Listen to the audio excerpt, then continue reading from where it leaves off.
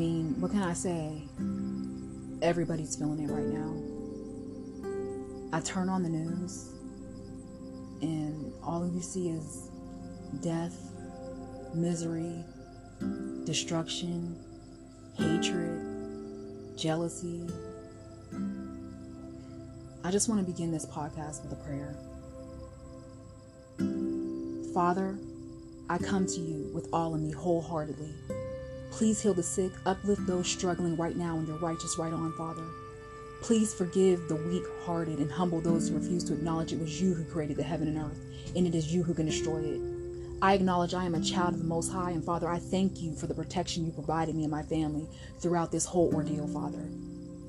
Thank you. In your name I pray. Hallelujah. I feel like prayer is so important, yet so few people do it. So I just wanted to pray because I'm always praying.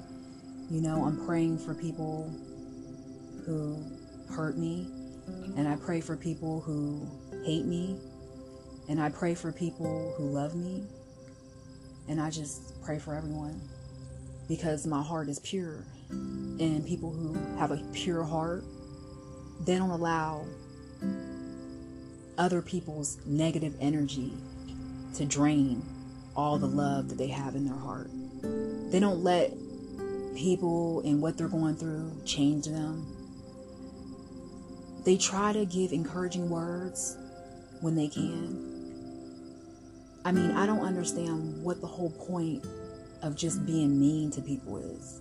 I never did get it, because why would you want somebody to treat you that way? And that's how I've always lived my life. My patients, you know, I used to look at my patients and they look miserable. Nobody wants to be in the hospital, you know, and sometimes you have nurses that come in and their bedside manner is horrible as well as the doctor, you know, and it just makes the person get worse, you know, because they're thinking in their head like, this person doesn't care about me, but this is the person that has to care for me, if that makes sense. So I've always tried to, you know, put myself in people's shoes and never judge them. You never know why somebody started to take drugs. You never know what other people are going through in their own homes, you know, what they went through as children, you know, what they were exposed to, you know, so who are you to judge? You're not. So I just want people to know that, you know, confidence and happiness, you know, it's not that far away. I mean, confidence will allow you to say what's really been bothering you lately. I mean, coming up with a plan to change your situation for the better takes confidence. Looking at people around you and realizing, you know, maybe my decisions might have affected those people, you know, and that takes confidence to be able to admit when you're wrong. Do not allow life to crush your confidence. It has a way of doing just that. Other people's negative energy rubbing off on you, don't allow it. Now, happiness, that's another story. Happiness comes naturally when you feel safe, loved, when you've achieved goals, and when you've learned to love yourself offensively.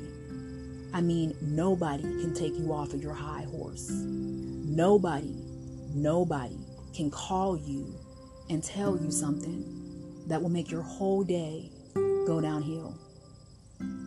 That's true happiness. You don't allow others to affect you. The heart is a seat of emotions.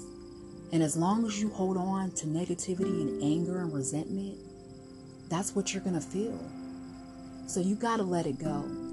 You got to forgive others, not so much for them, but for you. When I forgive people, I might not deal with them anymore, but I've forgiven them. My heart has healed and I understand. It could have been me. It could have been them. I don't really allow it to run through my mind and kind of overtake me, because that can literally make or break you. That's when you got to go into the mental health office and say, hey, I need something, because you can no longer control, you know, the way your brain thinks. You have to have confidence. And with confidence, you achieve happiness. I just want to say thank you for listening, and please pray more and love more.